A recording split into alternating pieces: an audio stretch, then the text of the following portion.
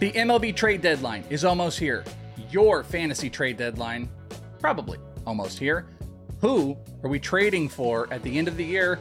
I might have some answers for you. Who am I? I'm Chris Welsh, and thank you guys for hanging out with us right here on Fantasy Pros MLB. You've been doing it all year. So friendos, what moves are you gonna make?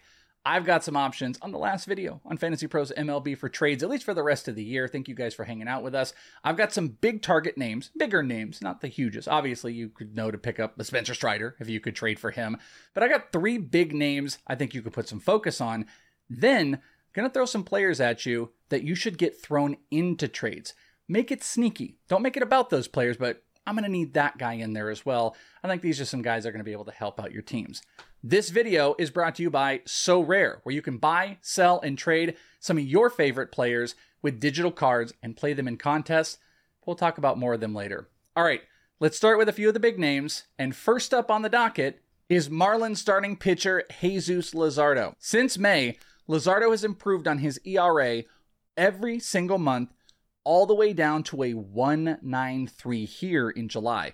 To pair with this, his K percentage has risen every single month, now up to over 33% in July. Luzardo, over his last 7 starts, hasn't given up more than 2 earned runs, and he's gone 6 in 6 of his last 7 starts. On the year, he's used his fastball more as the velo has ticked up. That's been a lot more effective for him, and he's added some spin as well. Luzardo's moved from a mid-tier SP range to that upper-tier SP range. And funny enough, he's kind of become the guy with Sandy Alcantara moving back down.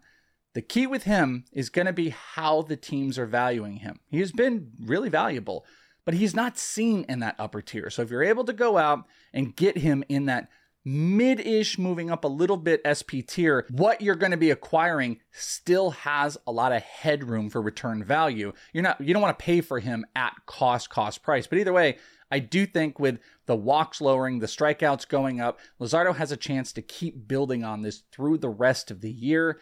And he's one of those trade target SPs. There's plenty of top-end guys. Everyone wants the Striders and whatnot, but I think he can be had at a reasonable price. Number 2, I have talked about him before, Kansas City Royals shortstop Bobby Witt Jr. So we're going to follow some monthly trends in this episode. We're going to do that again here. Witt has improved his average every single month this season. 3 of the 4 months, he has had 4 more homers, and no full month has he had less than 5 stolen bases in a month. That's crazy. But he's only hitting .253 on also arguably one of the worst offenses in baseball. But something that works in his favor, that expected batting average has been above the batting average all season long, and we've seen him grow in his average every single month. So that .253 has room to grow because it's sitting at a .285 expected batting average still. Also, he has an over 500 expected slug, which is top 10 percentile in the league. Witt doesn't get like the fanfare that he did last year, yet he's aiming to surpass every fantasy category in BATX projection. So according to the BATX, every category is going to surpass what he did last year. And you would have argued he would have been seen as a no doubt first round talent last year. That's not the case here, especially with the batting average going down. And obviously you can argue about the RBI, but he is getting better. He is putting up still video game type of numbers. I think Bobby Witt is a premium guy to try to go and trade for right now because that shine is off just a little bit. You're going to get elite stolen bases. You're still going to get homers. I think you're going to get good runs. RBIs do sit in question, but he's going to, hit in primary spots in the lineup. The key to acquiring Bobby Witt Jr. is going to be how those stolen bases are valued by the other owner. But I think he can be had at less than a first round price due to that batting average and due to the Royals offense. So I'm trying to go get Bobby Witt Jr. if I've got need in middle infield, if I've got stolen base need, and knowing I'm getting a lot more out of him as well. So we've talked about him before, talk about him again. He would be a focus for the rest of the year. And coming up here, number 3, Atlanta Braves outfielder Michael Harris. Because a lot of people gave up on Harris. And there are plenty that are still not bought back in. Over the last month, Harris has 3 homers, 4 stolen bases while hitting .320. We've also seen Harris drop his K rate this year to 19%, but it's gone even lower over the last month, down to 17%. Harris is hitting breaking balls better. He's putting up bigger hard hit numbers, and he's moving back into the top rate talent that we saw who he was last year, making all the better decisions, even though he's hitting lower in the lineup. There's always a possibility he could move up in the lineup, but hitting 8 or 7 in a Braves lineup is like hitting 3 or 4 in probably the other half of the league's lineups. He steals, he runs, making better decisions. The numbers look solid right now, but he still might be coming cheap enough to go and make a trade for. Outfield, especially 5 outfielder leagues, I would actually covet Michael Harris Jr. because of how I think I am able to acquire him. And also, stolen bases on the back half of the year.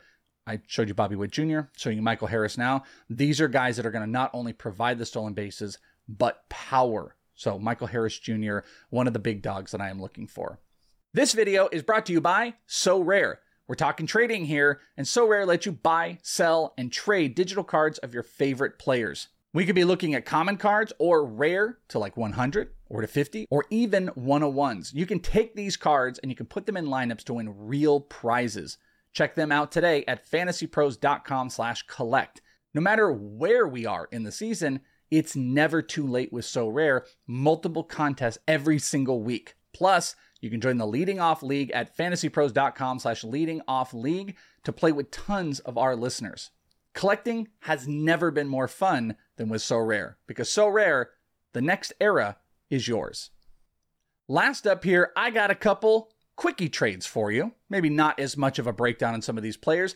And these guys might not necessarily be players, they're definitely not, by the way, that you're going to center trades around. But here are 4 guys I might be looking at to have thrown in with some trades. And number 1 is Tarik Skubal with the Detroit Tigers. Since returning, Skubal has 4 starts.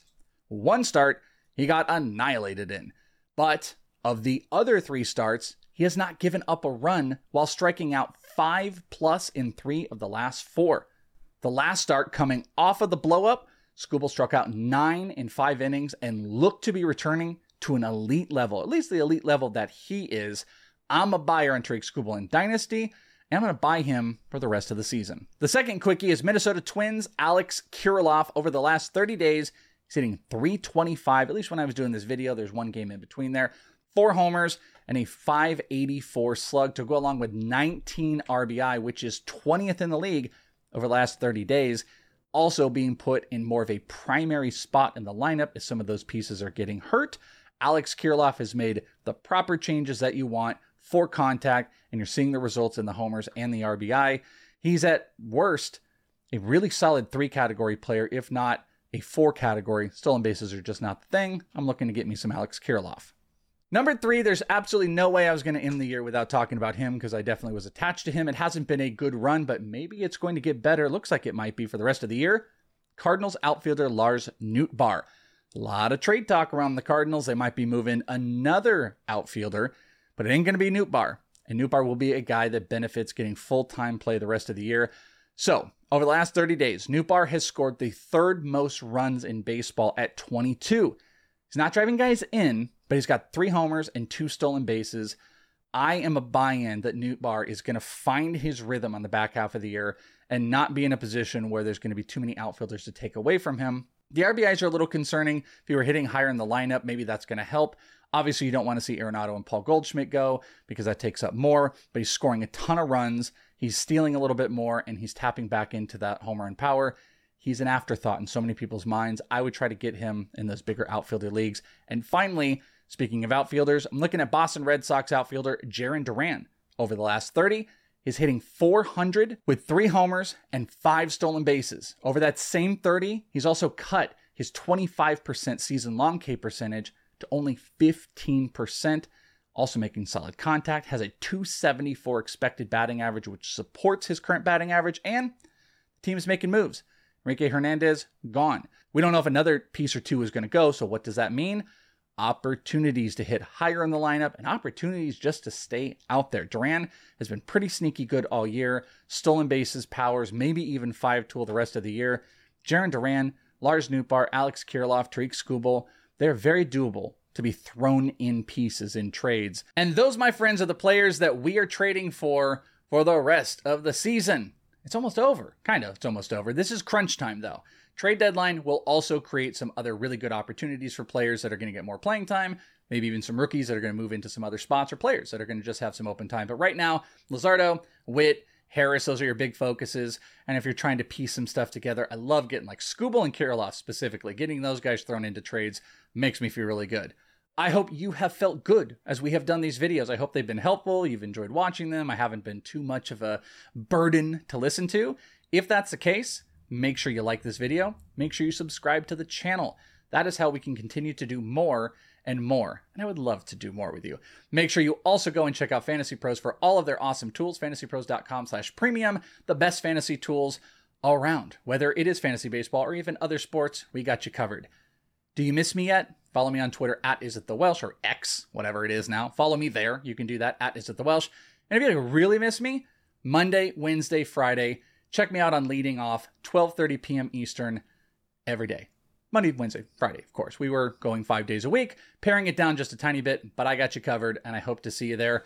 I love you all. Thank you so much for hanging out on the series, and I will talk to you next time, right here on Fantasy Pros MLB. Thanks for listening to the Fantasy Pros Baseball Podcast. Follow us on Twitter at Fantasy Pros MLB and subscribe to our YouTube channel at youtube.com/FantasyProsMLB.